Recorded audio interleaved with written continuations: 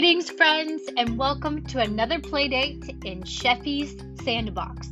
Our guest today is writer E.A. Williams.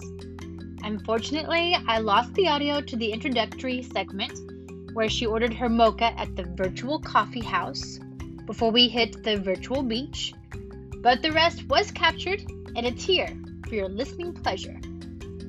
In this Memorial Day episode, we want to give a special shout out to the 2nd Battalion, 5th Cavalry, in memory of our brother, Specialist Adam Webb Scheffler, aka Sheffy. I know you have not yet heard from our co-host Stephen. He is on a nursing assignment in New York City with the COVID-19 effort. But as soon as he's able, he'll be joining the show. There is a fantastic article written about him that I'm including in the show notes for this podcast that I hope you'll check out. In the meantime, I'm doing my best hosting the show solo, and I hope you enjoy this conversation with E.A. Williams as much as I did. So we only allow unfamous people on this podcast, so we need to determine whether you meet that bar or not. What could be your 5-second claim to fame? Oh, my 5-second claim to fame. I really don't think I have any claims to fame. I would say, if I had to say, I would think it'd be that you are a published author, and you've had a book signing before. I think. So I guess that would be my claim to fame. Okay. All right. So even though you're a rising star, I think you're qualified to be on our show.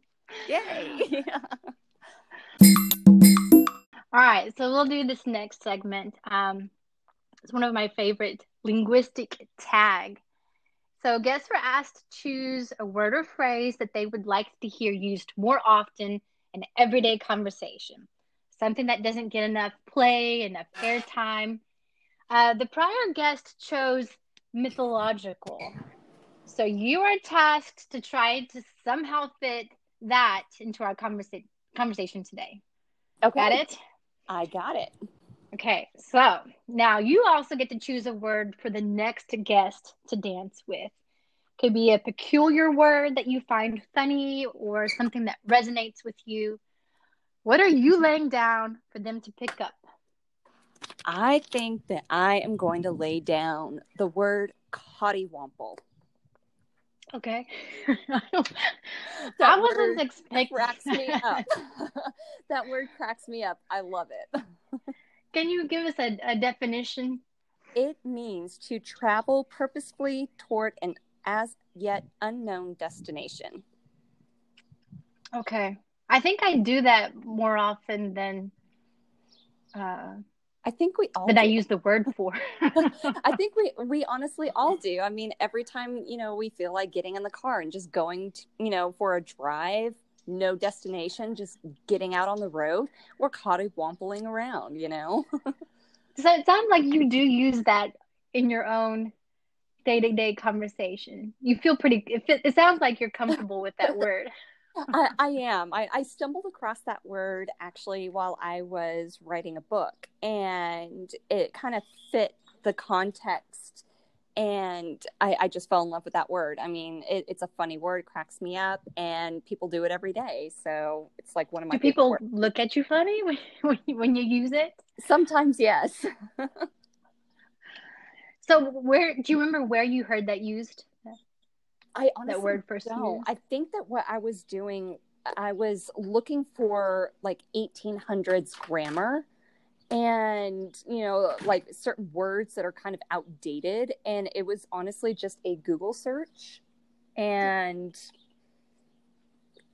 just. I'm gonna see how that word came about, because to me, honestly, when I hear it, I'm thinking of a cat that's just kind of slinking around with no particular. I think that the word for that actually is cattywampus. Okay, well, I thought cattywampus was more like where something was off kilter, like where it was not steady. That's true. That's very, very true. And I mean, I actually knew a cat. Well, I have a friend that had a cat that she named Cattywampus, and she was very off center, and Oh she my. would cattywomp us around. So I think that's why I kind of connected the two. It reminded me of that. Well, I like it. So just I'll tell the next guest that they have to use cattywampus. No, yes. Cotty, No, what is the word again? it's cattywomple. Cottywomple. Okay. I'm going to make sure I write it down. That way I get it correct when I'm telling them what it is. But anyway, okay. So you're tasked with mythological this Yes. podcast. Okay. All right. Now let's go to social presence. How can people find out more about you and follow what you're making in your own sandbox? Well, I am on basically all social media, Twitter, Instagram, and Facebook, under Write E.A. Williams. For Instagram is writer_E.A.Williams. And Twitter is Write E.A. Williams. And speaking of Twitter, it sounds like you have birds. Are you in your backyard? I'm actually sitting out front. You know, we're having coffee at the beach, so I decided to come outside, hang out and get some fresh air. It's nice out right now, and yeah, birds are everywhere. I like it. And then Facebook is also writer E.A.Williams. And you are published. You have, I know you have a short story, at least that's in an anthology. Yes. I read, and that stuck with me. Can you tell us where people can find that short story? You know what I'm talking about? The woman that collected the pictures. Oh, Soul Reaper. Yes, that is on Siren's Call publication, eZine. So it's an online magazine, and it's issue 47. Check it out, folks. That was, I like it. I think that had something unique to offer, and I find myself thinking about it pretty frequently. Well, thank you. So what else do you have? I have had the pleasure of reading part of your book, The Lane, that has not been published yet, as far as I know. And yeah, I've gotten to the part where I don't think it's giving too much away when there's a mysterious, there's some jewelry found in the yard, yes. And there's some type of mystery linked to that. Yes. And so that's where I left off. So I am still waiting for you to send me the other chapters. Okay, I will definitely get those sent over to you. And yes, right now it's not published. Still actively searching for an agent. So that's kind of where I am with The Lane at the moment. Now, what has been published is, can you tell us about the dragons? Yes. Dragons Within Claiming Her Wings is an anthology made up of 12 authors. So Spirit of the Dragon is my short story that's included in that anthology. And that can be found on Amazon or on the Balance of Seven website, which is the publisher. Now, I wanted to ask you something about the female characters in what you write. They all seem very strong women. And I know I asked you, at least when I was reading The Lane, does this character feel any type of self-consciousness about this or that? And you're like, no. And I was like, okay, great. Well, she's nothing like me then. Well, I think that, that all women in their own right, we're all strong. And we have our own independence in a multitude of things. And we're all unique. We're all different. And one person can be self-conscious about one thing, and then someone else can be completely self-conscious about something else. Me personally kind of resonate with the female character of The Lane with her eating habits, which as you read, you will discover her eating habits. I have no shame when it comes to my food. I will eat the greasiest, juiciest burger in front of anybody and not even care. I mean, so her character, she just has that, I don't care, take me for who I am, what I am. If you don't like it, look the other way, and which I think is kind of an attitude that more women need to adopt, and not a rude tone, but just being comfortable in their own skin, being comfortable with their own habits, and not feeling ashamed for who and what they are.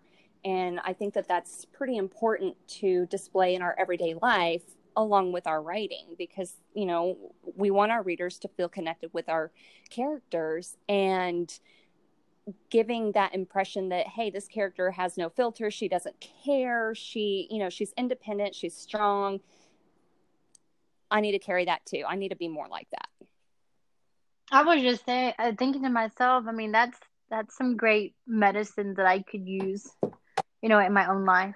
Do you feel like that's, do you resonate with that character? Do you feel like you're at a point where you care less what other people think? To a point, like, completely honest, there are some characteristics that I really don't care what people think about me for certain things. And then other things I'm very self-conscious about. But I think that we all have that. I mean, we're all a little self-conscious. We're all a little, intimidated from time to time. And that's normal. We just have to try to do what we can to break out of that shell. And by putting ourselves out there a little bit more frequently and doing things that we are comfortable with behind closed doors out in public, kind of helps to boost that confidence that, I don't care, take me for what I am. And this is me, all of it, good, bad, and ugly. That's just how it is. Do you feel like part of that you've been like that since you were younger? I think so. I mean, there's a lot of things that, I did then that I do now, that it's just, okay, well, this is me. If you don't like it, well, you don't have to. There's things about you I don't like either, kind of thing, but there are still some things that I'm trying to kind of come out of the shell a little bit with, and do a little bit more, be a little bit more present, for myself, to get that confidence to where it doesn't bother me to go out and, mow the lawn in, shorts and a tank top without feeling insecure, or, which I know is something silly, but, a lot of women feel that way. And, so just making sure that I do things intentionally that takes me out of my comfort zone, so that way I can begin to become comfortable, which I think is a big step that everybody needs to do. Correct. I did soul collage for the first time yesterday, and if you were like me, you've never heard of soul collage, check out the website. But it's a process of putting together different images that speak to you. And so yesterday it was a pretty powerful experience when I was talking to the group about the images I had put together. And what it was telling me is that as a kid, I needed to be invisible.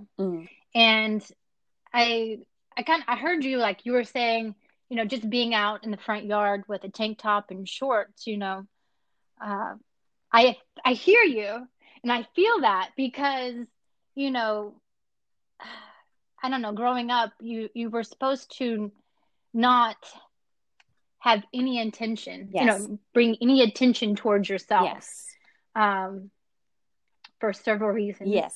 So, I know that. And then I didn't have to be short, but yes, just the fact that you have a female body, Yes. like you somehow owe it to the world to be invisible and not be seen, or else you're asking for exactly, and that's not right. I mean, we shouldn't have to, control what we wear and how we present ourselves in fear of what might happen and how we would be blamed for it. That's a very antique way of thinking, and it's not, these are modern times, and it's just not right that we have to bend or think or feel that we have to bend and change our habits and our comfort to appease other people. And so I think that just breaking, some of those bricks off the wall and crawl out of that mentality and that fear and just letting loose and gaining your own self-comfort is a necessity for everybody. I mean, not just, specifically women, but there's even men too, that, they can't think or feel or say certain things without the finger being pointed at them that they are doing X, Y, and Z, when that's not the case. So I think that, everybody just needs to kind of do something that they are uncomfortable with in public in order to gain that comfort. Okay. Well, let's tell our listeners how we first met. Yes. Would you like to say it, or would you like me to? You can ball rolling, yeah. Okay. Well, from what I remember, we attended the same church, and there was a church school. Yes. A tiny church school. Like room school. 2-room. Yes, a 2-room school, a parochial church school there, and you were a student, and I think you were maybe 6th, 7th grade, and I was like homeschooling myself. Yes. / a teacher's aide. Yes. And so I would help out the teachers grading papers, being line attendant or whatever. And then whenever the students were busy, I would be doing my own, homeschool work. And so that's how I met you. You were one of the students there. Yep. And so we got to play soccer and pick up baseball, whatever. Yes. The little church group. Yes. And I associate you with a few memories. One of those was Titanic. Like, I have you equals the movie Titanic. Right? Because didn't that come out like that year that I was there? I think so, yes. Because, I started that school in 7th grade. I left the public school system and started there. And I was completely hooked on Titanic. I think I went to the theater and saw that movie like 20 times. I think I remember you talking about that. And that's why I associated you with romanticism / Titanic. Yes, I was obsessed with Leonardo DiCaprio. So has that carried on? You still a big fan? No.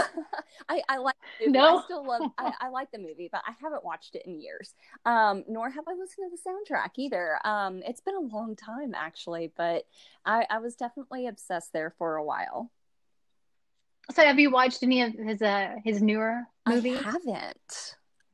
No. I need to. I really do. There's a few that I want to see that I just haven't gotten around to yet. Another memory I associate with you is, you had your hair cut short, and then you had that one long braid that was longer than all the rest of it. Oh my gosh. I wish I could rewind time and just not even have that, but yes. Yes, I had that for a while. Why? I could not tell you. I have no idea, but I actually saw a picture a while back of that, and I was looking at it thinking, what was I thinking? What was going through my head? At least it's not a tattoo, right? Oh, this is true. This is true. That came later in life, but this is true. So at that church, we both went through our studies and we got baptized at the same time. And I don't believe either one of us, you can correct me, but I don't think either one of us are at the same place we were in our faith journey as we were then. But I mean, and you would hope not. People always change and grow. Exactly. And but one of the things I feel like I can take away from that experience is I felt that particular faith was more about a little less on personal interpretation of the Bible and more on study. Yes. Like we, I don't know about you, but my family, like they had us like studying like in the scriptures. Let's not take this out of context, but like read these 300 other scriptures that all, come together to make this one point. Yes. And I I guess it was one of those introductions to being different because it wasn't a mainstream Christian denomination, That. and so if I told people what church I attended, they would be like, "Oh my gosh, you're in a cult," you know. Yes, I've heard that. Over the years, whenever I'm asked how my husband and I met, because we met at that Mm-hmm. church as well, and they're like, "Oh my gosh, you guys met in a cult?" And no, it's like, "Oh my goodness." But looking back, I mean, no, I agree with you, very much so on what you were saying, and faith definitely has changed, and it it was definitely this is how it is. This is what you have to study. And your opinion, your questions, you need to study more, kind of thing is my experience, what I was told, kind of thing. And I think that I was the biggest rebel out of that church. I would, wear makeup to school or makeup to church, even if it was like a little lip gloss or something. And I would be in so much trouble. I Well, again, because it goes back to the fact that, I think it sounds like both of us were raised, you need to be Yes. invisible. And so, like, I don't know about you, but even nail Yes. polish was discouraged by my dad. Yes. Like, what's next? Toenail polish? Exactly. I'm Like, thankful. what's wrong? Well, thankfully, in my house, in my home, I could put on makeup and, play with makeup. I could paint my nails. It was a lot more laxed at home. But at the church, that was a completely different story. I had to be sure that that nail polish was off and there was not a stitch of makeup on my face, no jewelry, nothing, because I would get into a lot of trouble between some of the elders and the pastor. And whenever I was attending the school, I would get in trouble with the teachers. And, I looking back now, I get it. But I mean, I had gone to a public school for so long and I was used to being able to somewhat be an individual and have my own fashion choices and my style taste. And whenever you're kind of a goth girl and going into a church school, that's not the easiest transformation to make. I mean, because Mm-hmm. black is still my signature color, and it definitely was back then. And so that I got a lot of judgment, based off of that. And I don't feel, my personal opinion, that, whenever you walk into a church, you should not feel like you're going to burst into flames, because of what you're wearing. That to me doesn't feel like church. And I mean, it's been a very long time, since I've been there. And, I met some amazing people. You're one of them. I met my husband. I still have a few friends from the church. A few even still attend the church, and there's nothing wrong with that. It's just that specific faith wasn't for me, and I'm still kind of on a road to discovering what is right for me, and that's okay. I mean, like you said, different stages of life, what we need to fulfill ourselves, and just kind of figure that out along the way. Mm-hmm.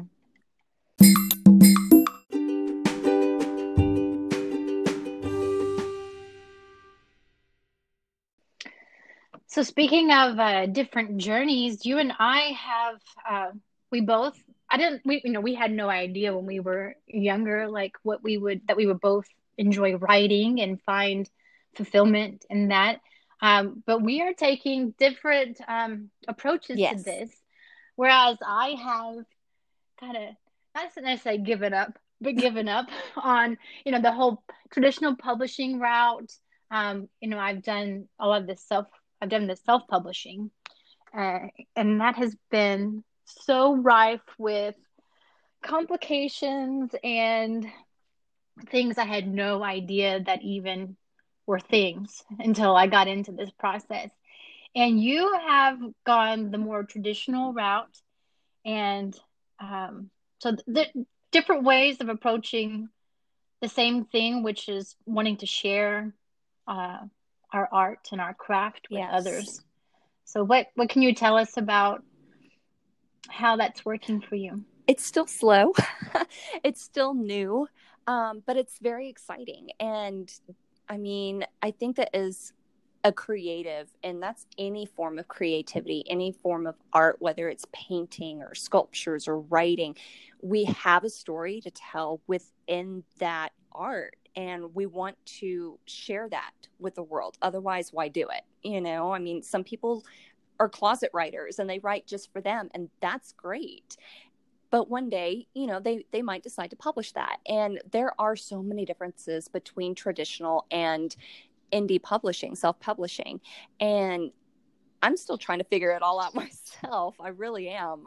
Like I said, I'm still in that area of looking for an agent, because that will definitely make life so much easier, having a literary agent that can get your work in with editors and with publishers and kind of be that quote unquote middleman to explain things to you and to get, all, contracts, this, that, and the other taken care of. I know the majority of the authors that I know are self-published authors, and it is definitely a huge process from what I've been told. It's complicated between book covers and sales and, and just there's so much to do with it. And I definitely commend anyone who is a self-published author, because that takes a lot of work, a lot of expense, and you're doing it solely because you want to share your work. You're proud of it. Oh my gosh, Elizabeth. Yes. Like before this whole thing, if I had heard someone was self-published, if I'm being completely honest, I've been, wow, they're a little self-involved. Like this is just a vanity Right. project. It wasn't good enough, for someone legitimate, to publish them. They had to go and do it Right. themselves. My this whole process has changed that completely. I honestly, even if your one's book is fluff and I don't know, I commend them for the process that it took them to get it to that point where it's Yes. self-published. It's like, wow, good for you. Kudos. Like Exactly. I Exactly. It's like you have to have a very wow. special mindset and heart of dedication for that. And who knows what the future holds? I might end up self-publishing something one day. I don't know. It just kind of depends on how things go. But I would have to look at. So you've had to like write query Yes. letters and other things that I haven't had Yes. to even look at. So what does that look Well, like? and I'm still figuring this out too. I think I actually am going to kind of revamp my query letter a little, to see if maybe I have better luck. But you generally, of course, do your research, find your agents, make sure that your story is going to be a good fit for said agent. Otherwise, you're wasting not just your time, but you're wasting their time too. So definitely make sure that you are finding agents within your genre, subgenre. Look at the books that they are interested in. There's normally always a small biography and what the agent looks for. So definitely pay attention to that. And they basically guide you for submissions. They let you know, give me your query, or we want, the first chapter, the first 3 chapters. They kind of tell you what they want. But the query letter itself, it's just, you don't want to say to whom it concerns. That's not very professional. You want to make sure that you utilize their name. And then you have like this small little blurb per se about your book. You kind of want to hit certain points on what it's about, the plot, any twists, this, that, or the other, throw something in there that raises an eyebrow, like, okay, well, what is that? I'm kind of interested.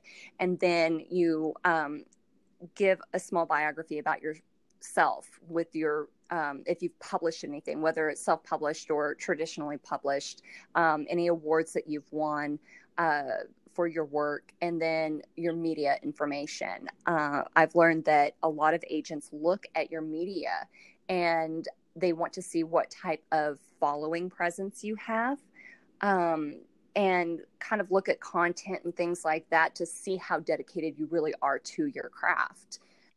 And one has to be pretty dedicated, yes. right? Because it takes a lot of energy to continue to put stuff out there on, at least I know from my point of view, it takes a lot of willpower. Just keep on putting stuff out there, keep on putting something out there. Because I mean, you can see the views, at the bottom of each post, like how many people it reached.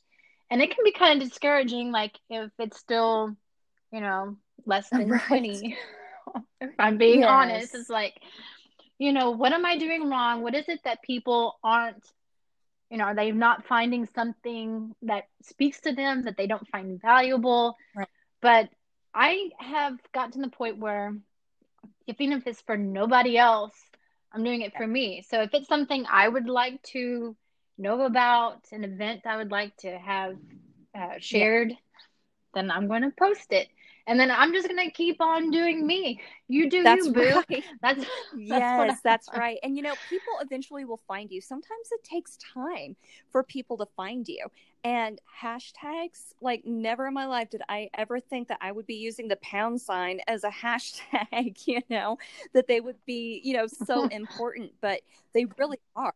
That dates us. Yes. Yes. #sign. Book nerd. I remember when that became a hashtag it's too. So funny, but yes, those hashtags are actually pretty essential for your posts, and that's what really draws people to you is the hashtags. So there's several that are really good for people in the writing community, and writing community is one of them. So like writer's life, book nerd. I love using word nerd because hello, we're writers. We are word nerds. So, and what's your word again? See, word nerd okay. right here.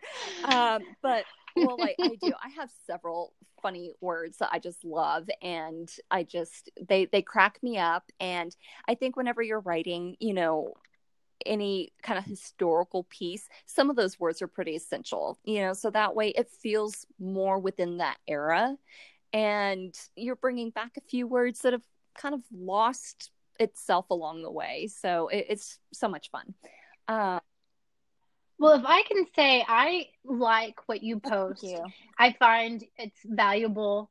When I, because like all this social media stuff, it says you need to have like 3 posts on social media a day, to keep momentum and followers. And honestly, if it's not something that has something to say, and I don't find something valuable in that to share, I'm not going to post 3 times a day just to be posting. Exactly. And and that's what I feel like you do. You don't post fluff just to post. Posting something. Yeah. So that's one of the things I appreciate about thank you your page. And, I try not to do that. I mean, and there's days that I don't post anything, and sometimes life happens. I can't just stop to make a post sometimes. I mean, everybody has things to do, so I mean it happens sometimes. And but of course, coffee, that's my weakness. I have to post about coffee from, time to time. So, I mean, but that's like my writer's juice, it keeps me going. And then of course, content, for writers, whether it's something that I've published, something that I'm writing, or if it's just, writing tips or quotes or something to kind of lift someone else up that might be in a writer's block, or just kind of And what you did is I totally interrupted. Good. So one of the things I like that you did for me as a writer is you introduced me to a Facebook group. And it was a closed group for writers. And so, I had to answer the questions to be able to, be allowed into the group. But I found it to be a very supportive community that was very active, and they had writers blog, writing Yes. prompts. And then one of the my latest book that I was writing, I could not figure out a backstory to how these two people met. Like, I had these two characters, and I knew where they were in this moment in time, but I needed a backstory. Like, how did they meet? And the people in this community, this Facebook group, were so supportive, and they like just threw out all these suggestions. And the funny thing is, I didn't pick any of those, but the answer came to me later on in the shower. I was like, but just knowing what it was not helped me, To point me what to what was. I felt Yes. the answer was. And that's Yes. helpful. And Yes. so I mean, and sometimes you can get inundated with suggestions and not take any of those suggestions, but it kind of turns that part of your brain back on to where you're not the one that's thinking all of these suggestions. You're not the one that is trying to visualize all of these meet cutes and everything. And other people are doing it for you by giving those suggestions. So that kind of gives your brain a moment to refresh itself, and then it does hit you. And it's so funny that you say in the shower, because so many things hit me in the shower all the time. And I think it's I think because so we're too. alone. That's like our right? small little itty bitty time to ourselves that, we can actually think. So yeah, I apparently a lot of people, kind of get some good ideas going in the shower. And I thought about getting a grease pencil. Yes. And I actually tried that once, so that way I could write things in the shower, but my tile's too dark. I did not consider that. Yeah, my tile's too dark, though, so it didn't work. I was kind of disappointed. So I know when I was a little kid, I had one of those bathtub crayons that were all the rage. They still make those. But they do. For adults. Hey, we can make it for adults, okay? It doesn't say just for kids on there.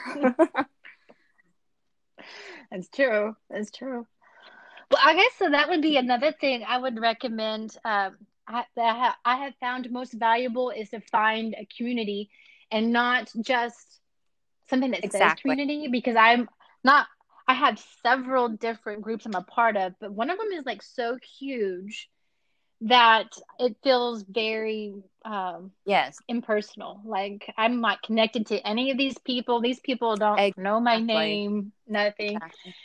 So if you can find a community that actually feels like a writing community, or whatever your interest is, where you feel heard. Like, if you put something on that page, you're going to get some responses that are specific to that, and not being ignored or said, you're not, throwing judgment.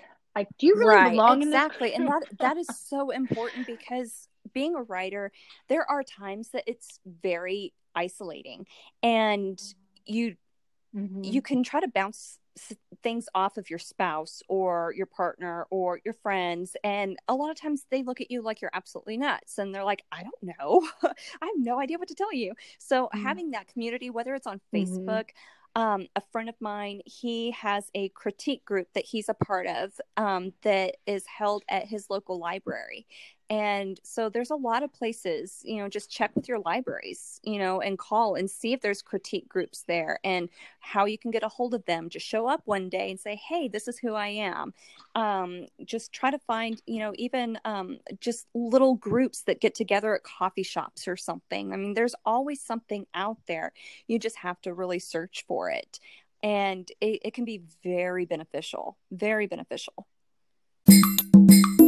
Okay, I think one of the things we have not conveyed to our listeners is what type of writing that you do, because that is also very different from what I write. So I think if people are interested in that genre, that tell them what you do. I write a little bit of everything. Basically, anything that pops in my head. Contemporary Gothic literature, cozy mystery, thriller, flash fiction. It just, whatever pops in my head. I mean, there is just something mythological to writing itself, I think. Our characters come to us. I don't think that we create them. I think that they come to us and they tell us their stories. So writers, we're a bunch of mediums, is the way I look at it. So I don't think that I could just stick to one specific genre.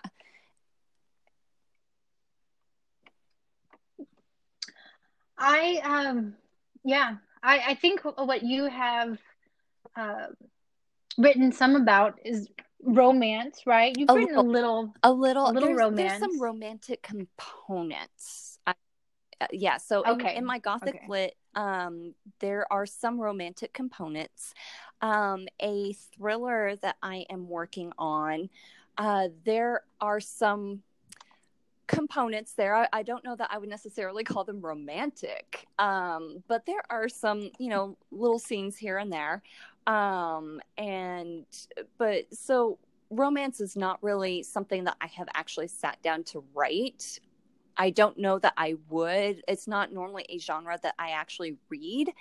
I have read it just because I think that, everybody should read a little bit of everything, because how else will you know if you like it, But I never written an actual romance novel. I mean, no telling what the future holds, but I have written some things that have romantic elements. Well, I think that's maybe maybe that's what I'm thinking of, is there have been some sensual Yes. elements. And I guess that that's just part of the Yes. human experience, is including that. Maybe you're not writing towards that end, but Yes. you include that, which is just, I think, part of, you and my journey normalizing some of these things that we were taught Yes.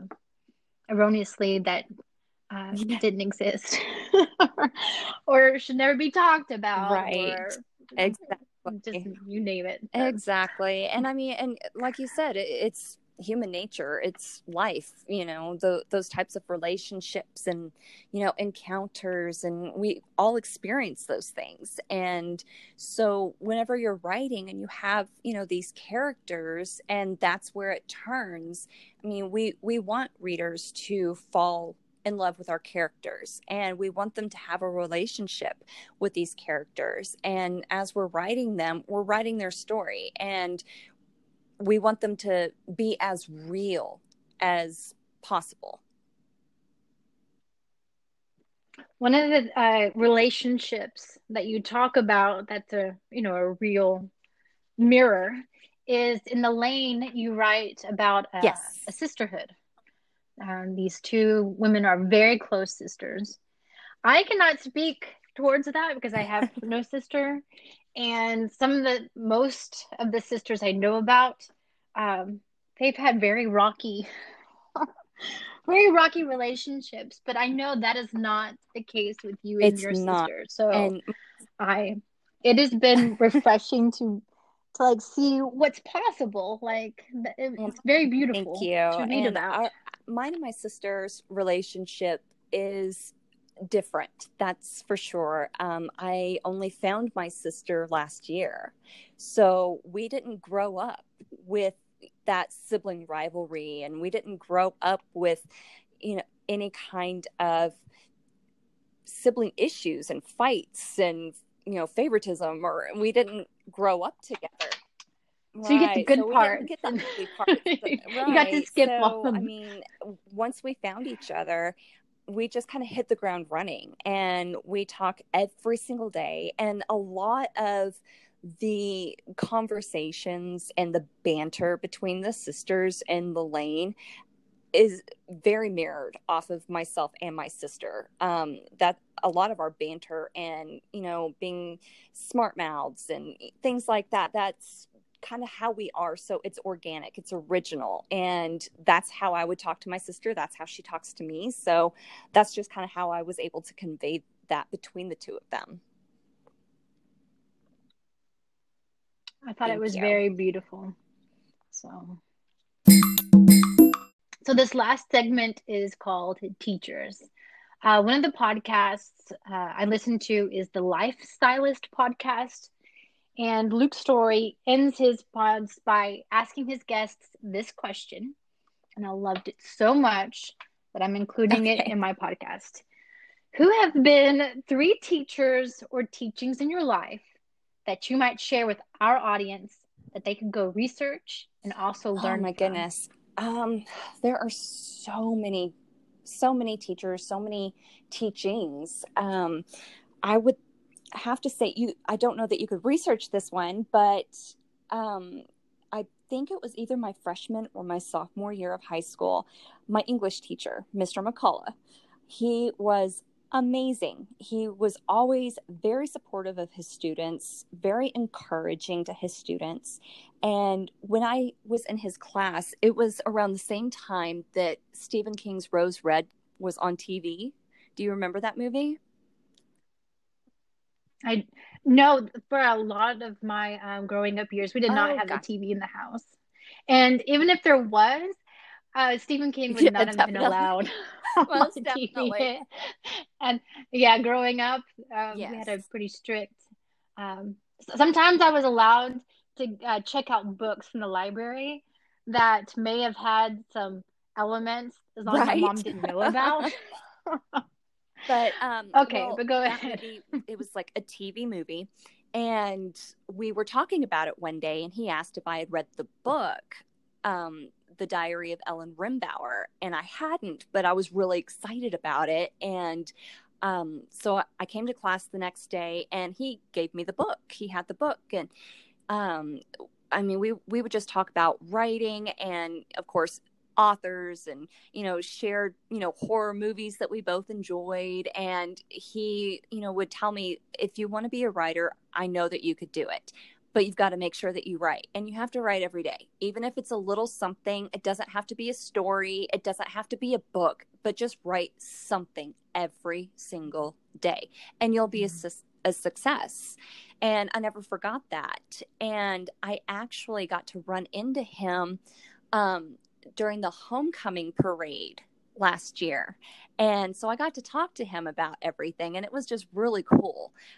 So I was able to thank him for encouraging that, and for telling me to write something every day, no matter what, because I did that. I've always written a little something every single day. And I think that has helped get to where I am finally breaking out of scribbling on a notepad to actually writing a novel, which has been a really awesome, hard, but awesome process. Some other teachings I think that, we can look at, for me anyways, as writers, look at other authors. Stephen King, he has a whole book on writing, and it's a great book. I mean, it kind of opens up to his life personally and how he got to where he is. And I mean, so many things that he says are, like one of his quotes is, "A story should entertain the writer too." And that's I do too. I mean, I that's love so that. true. I mean, if you're typing away and you're crying profusely, and you're in like this agony, your readers, Hmm. they're going to feel that too. I mean, if you crack yourself up, you're not nuts. That's good, because more than likely your readers are going to laugh too. And so I think that's like really good sound advice. And another one that he says is, oh my goodness, what is it? Trying to think of the words, that a writer must write a lot and read a lot. So yeah, if you want to be a writer, you must do two things above all: read a lot and write a lot. So that's so true. I mean, there's how many thousands of books out there? There's millions of books out there, and we can learn from that. I mean, there's different writing styles. We can develop what we like and what we don't like. And just the eloquence of the written word in so many different forms is pretty amazing. So I definitely like that advice, and I read everything. I will read anything and everything. So I'm all for it. And just, let's see. I will just also remind you that you're running out of time to use I your used word. my word. I Mythological. did. Did you really? Where was I? I used my word. Whenever you were asking me about like what genres and things that I write, I Oh gosh. I did. You did. I had said You that there was totally like, did. just something mythological to writing. Oh So I gosh. did. Wow. Oh my goodness. Thank you for keeping me in mind. And then another teaching, there's so many teachings with it, but like a Zen lifestyle. And yes, I still get testy and temperamental from time to time. So I'm not going to lie and sit there and say that I am completely namaste. That is not how that works. But I think that there's so much to that lifestyle that is so beneficial for every day, no matter what you're doing. I mean, doing one thing at a time, doing it slowly and deliberately, and doing it completely, and doing less, which is something that you don't hear very often. You're always basically told that you need to No, do you more, don't. you need to do more, you need to do more. No, you need to do less. So that way you can be more present for not just your family, but for yourself. Because if you're giving everything of yourself to everyone else, then what's left? You're exhausted. You have no energy, and you are depleted of all your own natural resources, so do less. So that way you've got something left over at the end of the day for yourself to give it to yourself. And just Oh my gosh. I knew there was a reason we were friends. definitely. I totally needed to and hear that. and That is, that yes. positive mentality, and it's hard. And do I fail sometimes? Absolutely, we all do, but I try really hard to always find the silver lining in everything. That there's always, I mean, you can't have a positive or a negative without a positive. There's that balance. So there's always that positive thing, that's there. You just have to really dig down deep and find it. So regardless of what the situation is, there's always something positive to take from it. There's always a silver lining. And it's taken a very, very long time to get to that point. And whenever I was a kid and the way I grew up, somehow it was a little easier to have that mentality. How, I don't know, but it was. Maybe because we weren't in the age of social media and we didn't have all the technology and everything that we do now, so maybe it was easier. But going through certain things in your life that knocks you down so hard, sometimes it's hard to find that silver lining and get back up and brush yourself off and keep going. But once you do, it becomes easier. And waking up in the morning, it's going to be a good day. Yes, my body hurts from head to toe, but I woke up. So it's already a good day. I mean, that's. You know what? I'm going to interrupt. That reminds me. I felt like we were wrapping up, but maybe you want to say a little bit of something about your health. I know that you deal with. Can you tell Um, us about that yeah. and the organization you Yes. support and the The Immune research? Deficiency Foundation. People that have primary immunodeficiency, which I'm under that category, with common variable immunodeficiency. And it is there's several different forms of immune deficiency. Mine specifically, I am what's called IgG deficient, so the immunogamma globulins. I don't produce enough. I hardly produce any.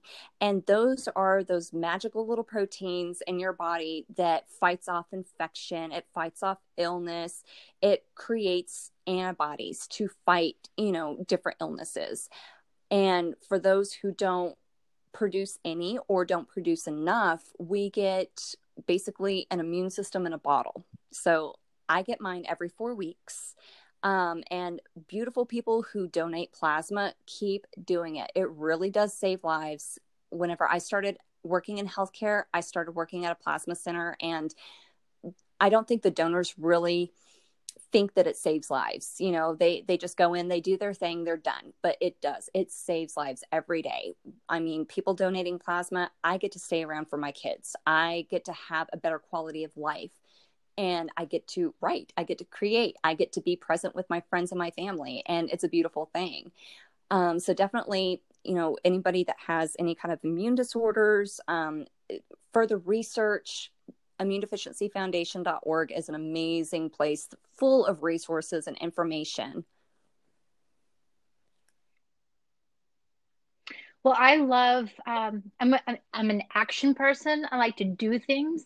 And so I love, you know, where there's a problem, you know, someone suggests something you can do about it. So continuing to donate plasma, I, I love Yes. that there's an action plan, some Yes. way that we can help instead of just Yes, reading about definitely. it. Or when did you find out about that? I know like some people who have dealt with immune deficiency issues, Mhm. you know, lupus and other things, sometimes they struggle with Oh, not being yes. believed. Maybe there's a lack of energy or something, and like, you know, it's Yes. just in your head. You know, you want to get out of Mhm. something, or you want to give yourself an excuse not to show Yes. up fully Yeah, present. even now. Um, Oh my have gosh, you all the faced time. I that? still face that. And I've had this my whole life, but it took a very long time before I got diagnosed. I was 27 before I was diagnosed. And it's not just with the immunodeficiency, it comes with a whole slew of autoimmune diseases as well. So I've got a whole laundry list of that on top of it. But I've got a treatment plan with my doctors, and I just do what I can do. But it did take so many doctors, so many years, and doctors themselves. You're a hypochondriac. You just want medication. No, I don't want medication. I don't want something to mask what my symptoms are. I want to know why. You just want to feel Right. better It's like, I want to know what organically. the Yeah. reason is. What's the cause? I don't like a band-aid. Mm-hmm. I want to know the reason. And then what can we do to fix it? But when I was in school, teachers, you're just wanting to get out of gym. It's like, I don't even go to gym. I play soccer. You know, it's like, I'm not trying to get out of anything.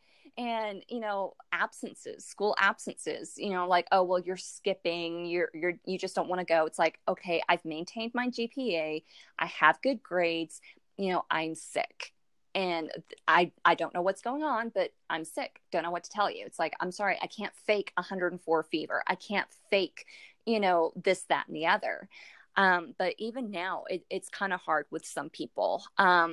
You never know how you're going to wake up in the morning, and you don't know if you're going to wake up with a severe migraine. You don't know if you're going to wake up with so much body pain from head to toe that you can't move. You don't know if you're going to wake up hugging the toilet for the whole day. I mean, you have no idea how you're going to wake up. And you could even wake up great. Everything is peachy keen. And within a few hours, you're just, you know, you smack a wall and you're just done. And you have no energy. And you know that you have to pick and choose what you do.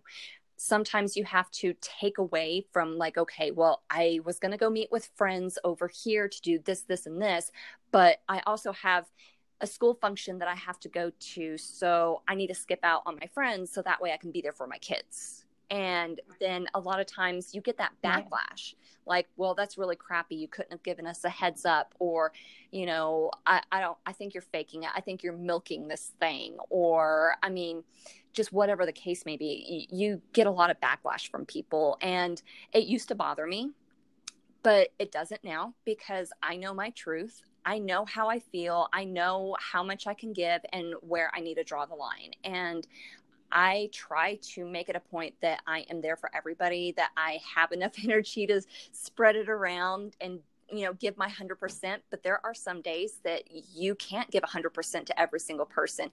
And there's nothing wrong with that. It's okay to not be able to give 100% to every single person. And you need to have that downtime. You need to have some time for yourself and to recuperate. So that way you're not having to borrow your spoons for the rest of the week. There's this whole spoon analogy that is absolutely amazing, that I definitely suggest anybody Google spoons and, the spoon analogy. It's an amazing read. Highly recommend it. And I think that it also helps people understand a little bit more with people who have autoimmune disease or immunocompromised or anything like that. It kind of helps shed a small bit of light onto it.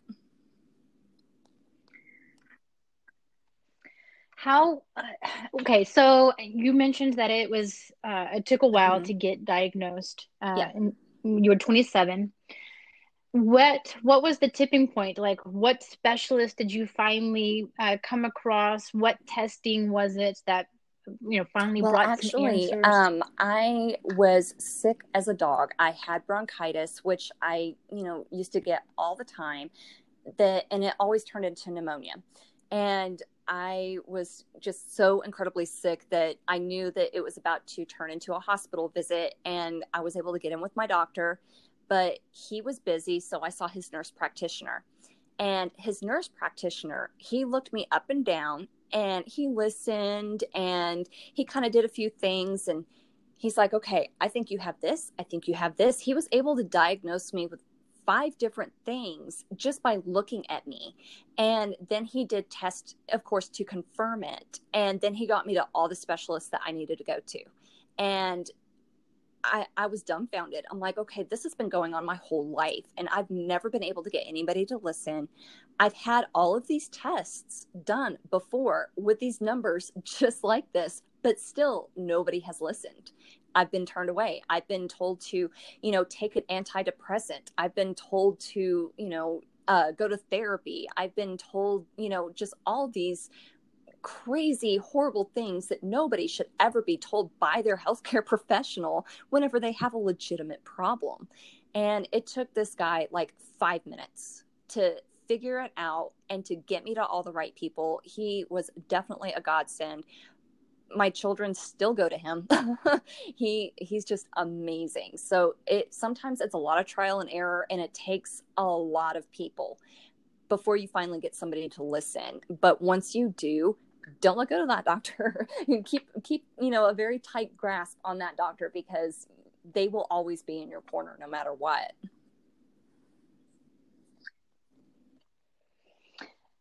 I want to thank you so much for opening up and sharing so much of your story. And it has been great in Sheffy's Yes. Well, Sandbox thank you for today. Thank having you for me. joining us.